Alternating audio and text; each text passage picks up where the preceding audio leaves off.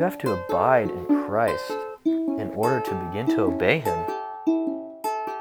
I'm a Cowboys fan, I'll admit. Love me some Dallas Mavericks, still holding on to that 2011 NBA Finals win. John 15 says, I am the vine, you are the branches.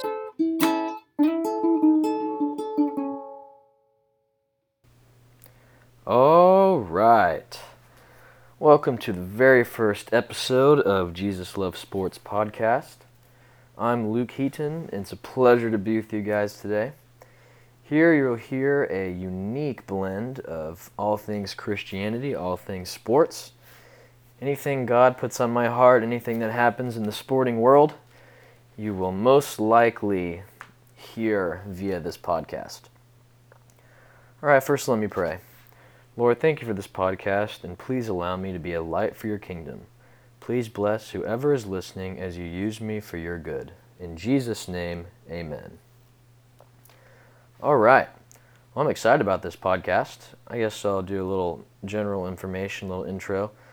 I'll introduce myself. I'm Luke Heaton. I guess I became a Christian. I was baptized when I was 8. I've been walking with God ever since.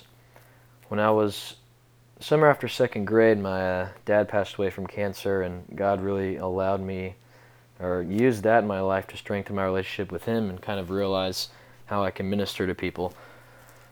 And then I've got a great family, a lot of people pointing me towards Christ, which I'm very thankful for.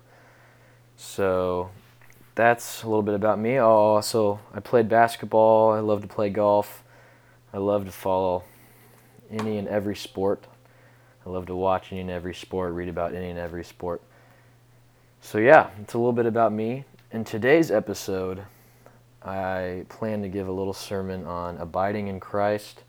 And then for sports, I'm going to hit on the NFC and AFC championship games, a little Cowboys, Mavs talk, some talk about the NBA, and then a little bit about golf at the end. There's some cool things happening in golf lately that I want to talk about. But yeah, we'll start with the sermon. So, I guess leading up to the sermon, I'll give a little background. So, a weekend ago, I went home before coming back to school and was a counselor at a church retreat at my church. So 2 friends of mine from high school and I had 6th and 7th grade boys. The church retreat is 6th grade through 12th grade, and people from our church open up their homes and have a grade, and counselors that stay in their homes. And then throughout the weekend, there's sessions with a speaker that the church brings in. There's activities. We do a service project, have free time, competitions, games, all that good stuff. It's really awesome. I grew up going to it, and I really enjoyed it. So one of the sermons that the speaker at the retreat gave really resonated with me, and God just put on my heart to share it today. The guy's name is Adam. He's a pastor from Alabama. So he talked about abiding in Christ. And he talked about some things that I've really never paid attention to and heard of, but are really important, and too often we forget about it. So he talked about 4 common stages, I guess you would say, in a Christian's life. The first stage is the land of disobedience, and there's the abiding stage, the obeying stage, and the enjoyment stage. So I guess to give a little background on each of them. The land of disobedience may be someone that knows what's right and what's wrong and what God wants him to do, I guess, regarding right and wrong, but they're purposely giving into the flesh. It could be really minuscule things, could be large-scale things, but regardless, they're choosing flesh over God.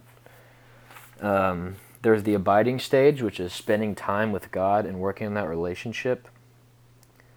The obeying stage comes after the abiding stage. It's once you've been abiding with Christ, it's having the courage and strength to go after where God's calling you and obeying God. And then the enjoyment stage is the joy and peace you get from obeying God, which is the stage all Christians should pursue to achieve and get to. So we'll talk about the land of disobedience a little bit. this Adam was talking about how, yes, Christians are saved by faith, but it's so easy to take advantage of that because the flesh is powerful. God is more powerful than it, but at the same time, Satan has power, and too often we give into that power, and give into the flesh, even though we know we are fully capable of knowing what's right and wrong in God's eyes, and we're losing out on so much joy and peace that God has to offer. Which the joy and peace you get from abiding with Christ and obeying God is unlike anything you can get on this earth. There's nothing that the flesh has to offer that can compare to the joy you get from walking with God. So that's the disobedient stage. The abiding stage is actually taking time to work on your relationship with God. Adam said a really awesome line, a few lines that I thought I'd like to share. He said that for many Christians, we're kind of in an on and off dating relationship. Like we're going on a few dates with God. We'll maybe pick up our Bible on Sunday morning, maybe occasionally every other week go to youth group, maybe crack open our Bible then, but we're not actually pursuing a relationship with God. We're just going on a few dates every now and then. But abiding with Christ is spending time constantly with God. Maybe for you, it's actually being prayerful throughout the day. Prayer is so easy to forget. Maybe it's opening up your Bible. Maybe it's starting and opening up a devotional book. But abiding with Christ is remaining in Him, hanging on to Christ, and working on your relationship, not just going on a few dates with Him. And the next stage is obeying God. And after you abide with Christ, obeying is going after where God's calling you to. Maybe that for example, some people are called to go into ministry, but going into ministry is scary. And once you've been abiding with Christ, you have more courage and strength to actually obey God. So going into ministry, you have the Holy Spirit working in you and giving you strength to do that because you've been abiding with Christ. Maybe it's talking to an unbeliever, sharing the gospel with a friend that you've been too timid to share with throughout your whole life, but you've been abiding with Christ, and that strength you've gotten from the Holy Spirit is finally able to push you towards obeying Christ. Those are just a few examples. And then the last stage is the enjoy stage. And the enjoy stage is the joy and peace that fulfills you from obeying God.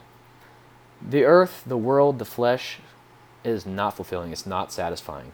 It's very momentary satisfaction, but for eternal satisfaction, fulfillment, the only place you can go, the only person you can go to is God.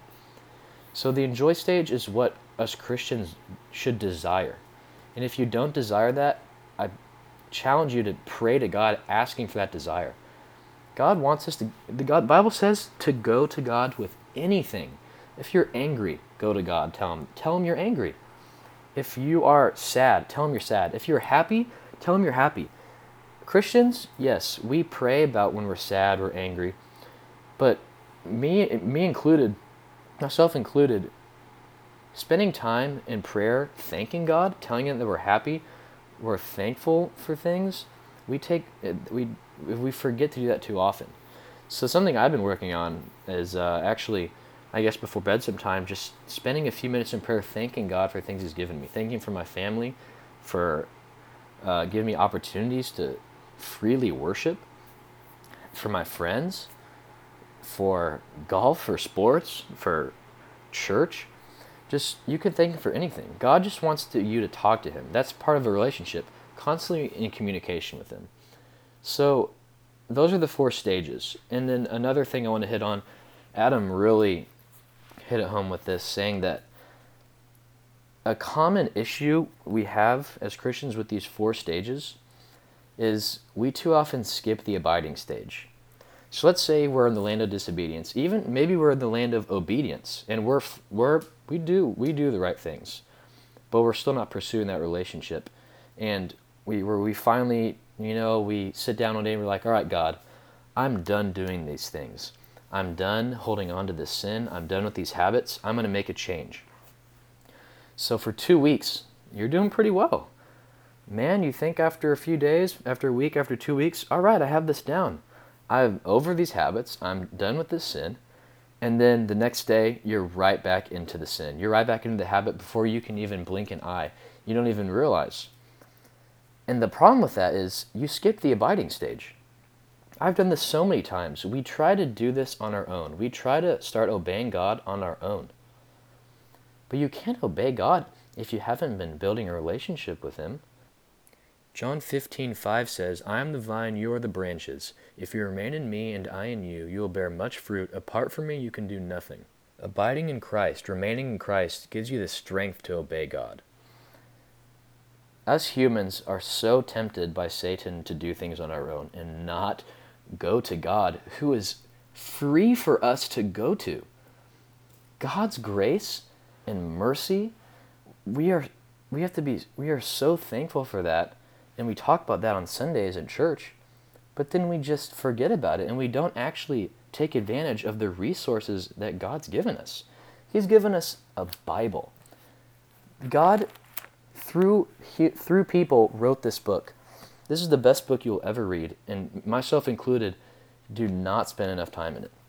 So I just really loved hearing Adam say, because I needed a reminder that in order to obey, which leads to enjoying God and enjoying the joy and peace He has to offer, we have to abide, and it takes time. It's not some overnight fix. You have to work on your relationship with God. So that's just a little sermon I wanted to share. I thought that was really powerful, and it really resonated with me. So I hope you can get something out of that. But anyway, I'll move on to some sports. All right, where do I start? All right, so this past weekend was the NFC and AFC Championship games. You know, when I was watching these games, it really reminded me of last year's Final Four. Last year's Final Four was Villanova, Oklahoma, Syracuse, North Carolina. I guess the Syracuse, North Carolina game was somewhat close, but not really, and then Villanova just blew OU out of the water. Like, it wasn't even competitive for either game, which was, I mean, the Final Four, you expect those to be the most competitive games of the season, and it was just kind of a letdown. And that's what I thought the NFC and AFC Championship games were. You know, I kind of expected it. I didn't really think Green Bay stood a chance against Atlanta, considering they've been plagued by injuries. So we'll get into the Green Bay Atlanta game right now. So Aaron Rodgers comes. The Green Bay played a great game against Dallas. I thought Dallas. I would have loved to see them in the. I admit I'm a Dallas Cowboys fan. I wanted them so bad to go to the NFC Championship game, but Aaron Rodgers had an amazing game.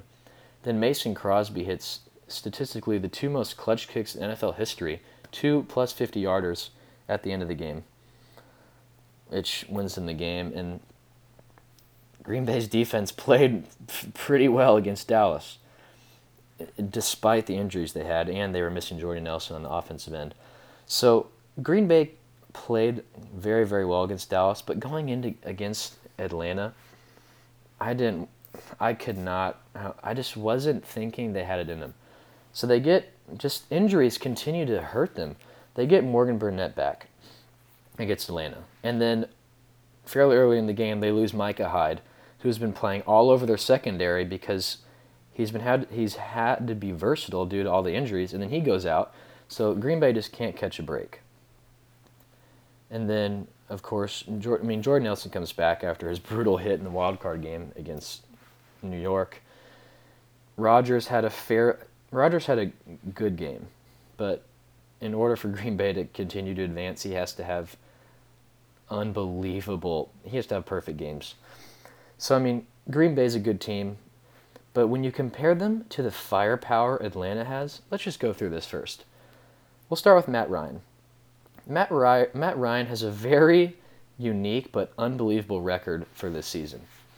Matt Ryan has thrown a touchdown pass to 13 different receivers.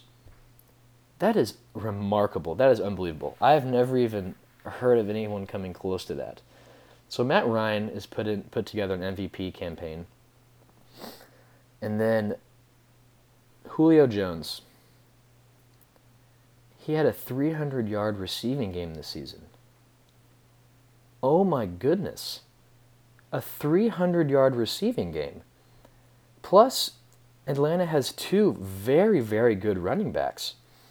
And then their defense has been playing very well too. So Atlanta, as much as I don't really have confidence in them, just judging by the past, and they just kind of choke in the playoffs or later in the season. First half of the season, Atlanta is very good. And then second half or early in the playoffs, they just go off the deep end.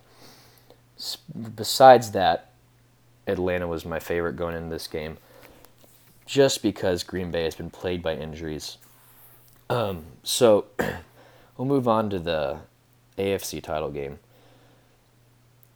A lot of people picked Pittsburgh to win. Watching all the pregame shows with all the so-called experts, a lot of them were choosing Pittsburgh. But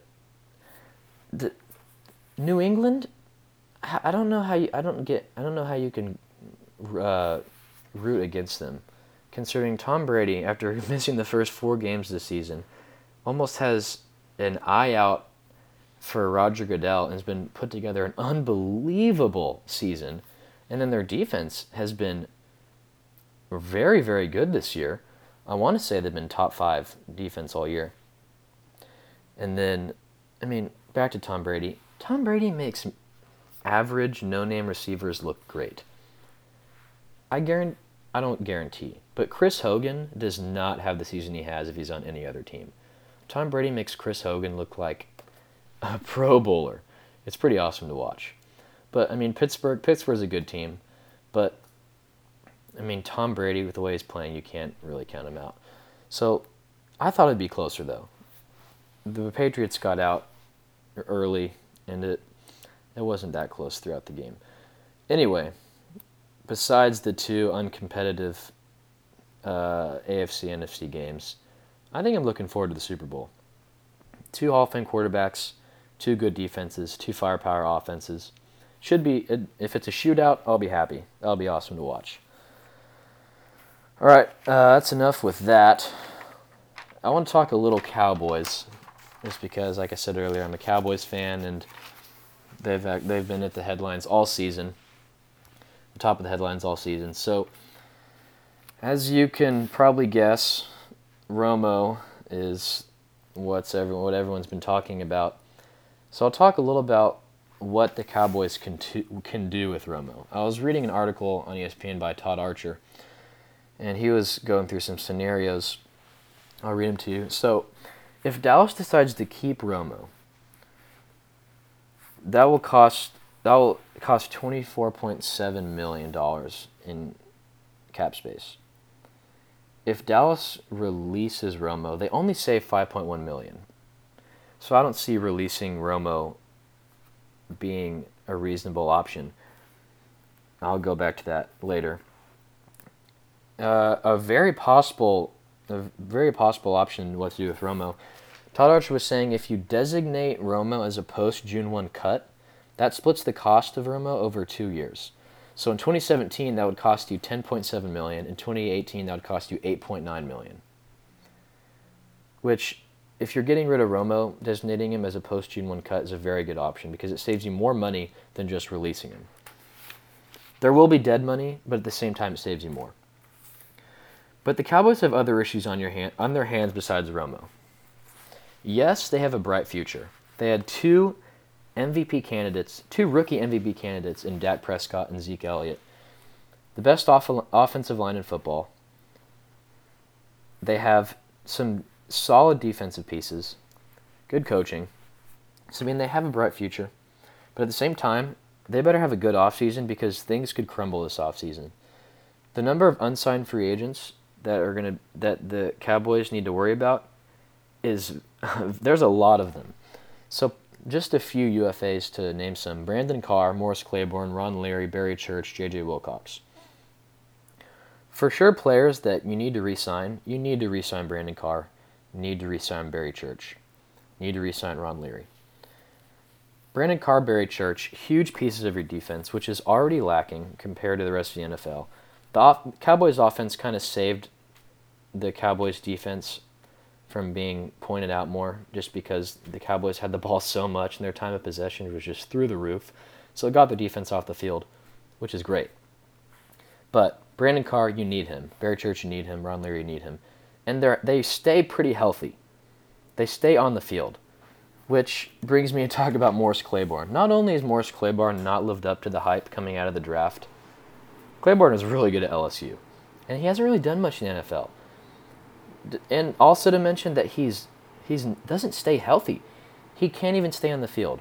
So saying goodbye to Claiborne this offseason isn't your worst nightmare, unless you can get him for cheap. So, yes, the Cowboys, they have a very important offseason ahead of them. Oh, also one more thing to mention from the Todd Archer article. More ways you can save money. Cowboys are going to have to restructure contracts. So a few players you can restructure contracts with. Travis Frederick, Tyron Smith. Just restructuring those contracts could save you $17 million. That's what Todd Archer said. And then Jason Witten restructure his contract. So the Cowboys, they've got a bright future, but this offseason is very important in determining that future. Also, one more thing. Part of me wants to say this year was the best opportunity for them to win the Super Bowl. Reasons being, 2 MVP candidates, and Zeke and Dak. Best offensive line in football that was healthy. Overall, the whole team was healthy. Not many teams can say that. New York was kind of injured. Green Bay, very injured, and you saw what that did to them. So, I mean, Cowboys, they had what they needed, and they didn't get blown out. I mean, it was a close game, and give it to Green Bay. But at the same time, you could make a very solid argument that this was the Cowboys' best year to win the Super Bowl. Considering a few years down the road, you're going to have to start paying players, and you're going to have to say goodbye to players. You're going to have to pay Dak when he gets out of his rookie contract. The Cowboys situation is just like what recently happened to Seattle. Seattle had to pay Russell Wilson. They chose to pay some key defensive players. They chose to pay Russell. And look what happened. Their offensive line is atrocious because they don't have money for them. So unfortunately, that's what's going to happen to Dallas in the years to come when they start having to pay players like Dak. So, for Dallas, the time is now, and this offseason is very important. All right, that's enough football. We'll talk a little basketball. We'll start with Mavs, and then we'll go to some overall NBA talk. So, what I want to start with the Mavs is they're only 3.5 games out of the playoffs. Yes, I said that. They're only 3.5 games out of the playoffs. As much as their season has looked horrible, they are not out of a playoff spot, which I think is terrible. In the NBA, the worst thing you can do is be a middle-of-the-road team. Maybe squeak in the playoffs, be a 9th seed. Or be an 8th seed, make the playoffs, barely miss the playoffs, be a 9th or 10th seed. Do not get a high lottery pick. You don't rebuild your team. And if you're a middle-of-the-road team, your best option, which is what Mark Cuban, the owner of the Mavs, he needs to understand that it's time to rebuild the team from the draft. Dallas is not going to land a big free agent unless some sort of miracle happens. Mavs need to follow the philosophy of the Warriors. The Warriors drafted Steph Curry. They drafted Draymond Green. They drafted Klay Thompson. Yes, it took longer than signing an all-star free agent, but it works. Who works in the Golden State front office or who's a Golden State fan that regrets them building from the draft? No one. Dallas, you need to start rebuilding from the draft. And yes, Dallas has been horrible draft-wise in the past 2 years. But I guess a reason for that is because you've been a middle-of-the-road team and you get a second half of the first round. Your first pick of the draft is second half of the first round, and talent is hard to come by in the NBA draft. So, Dallas, I will be more than fine if you do not make the playoffs and you get a high lottery pick. Which, going back to this year's draft, is stacked. Dallas, of all things, needs a guard. Yes, Okay, we'll talk about Dallas's roster for a second. Dallas, we have Harrison Barnes. Good player. Very good player.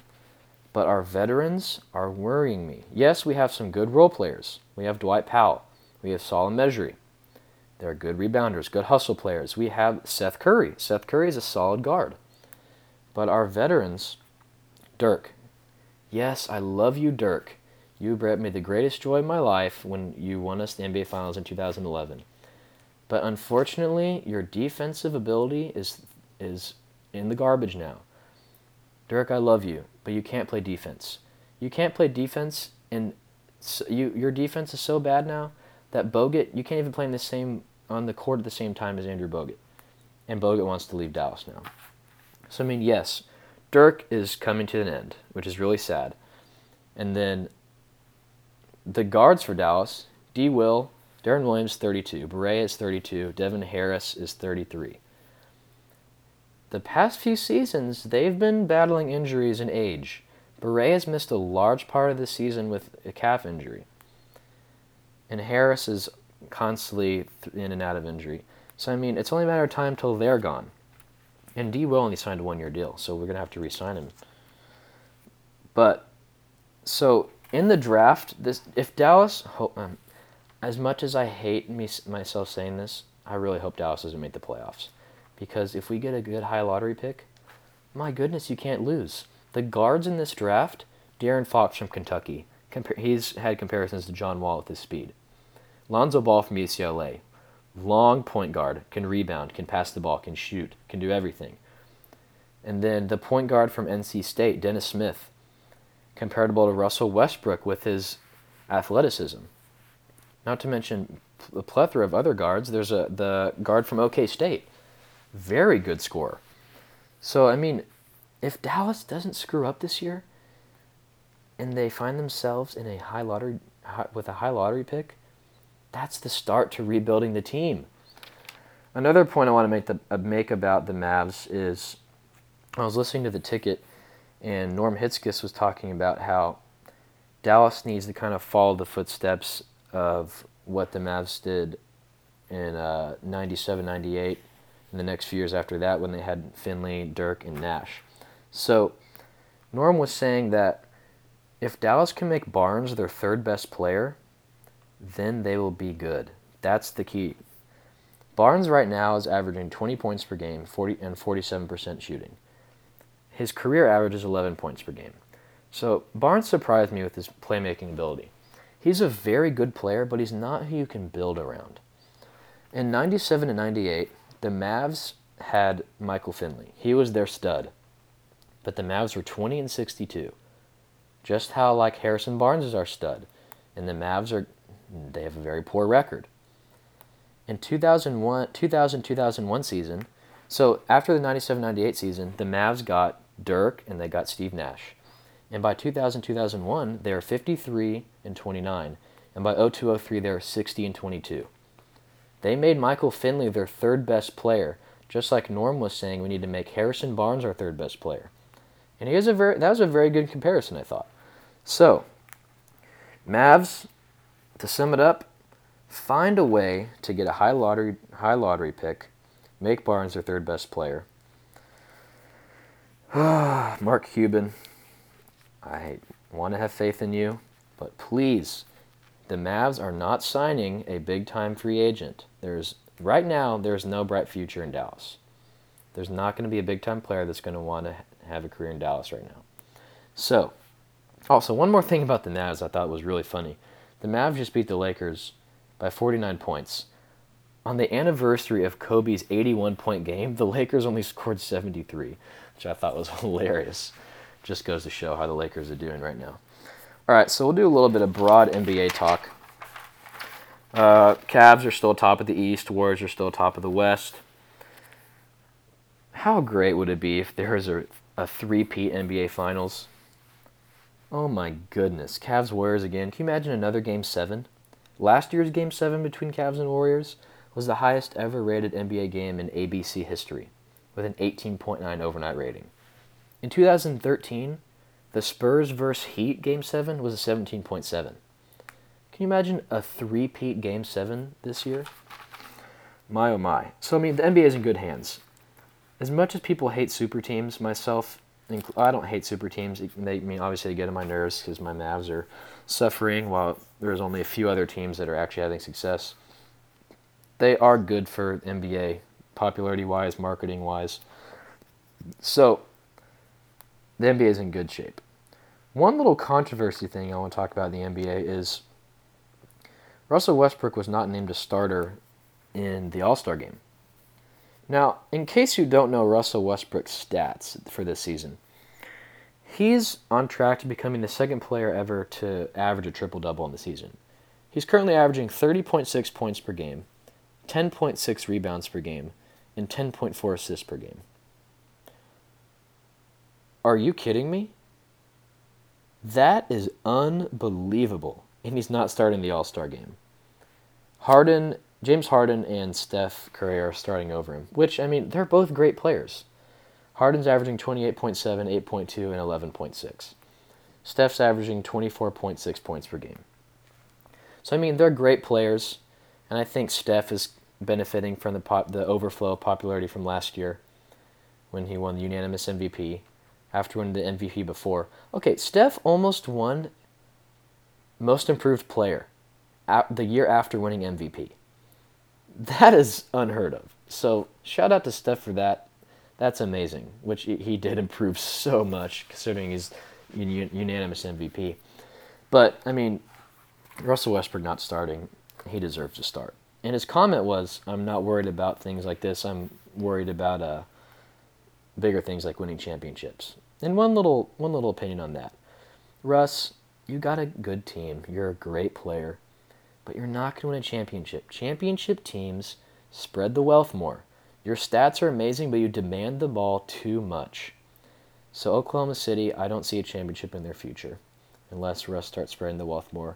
And people have always talked about him trusting his teammates. Russ didn't even trust his teammates when Durant was there. So that's just a little broad NBA talk.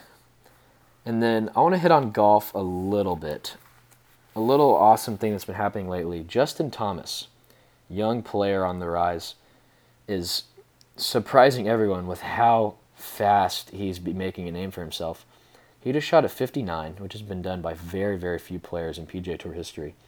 He just shot the best four-round score in PGA Tour history.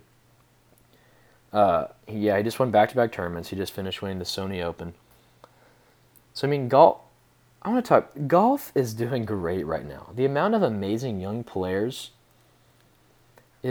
makes golf so fun to watch. Now, I know you're in the minority if you enjoy watching golf, because most people view golf as a prerequisite for a great Sunday afternoon nap, which I used to not be a fan of watching golf.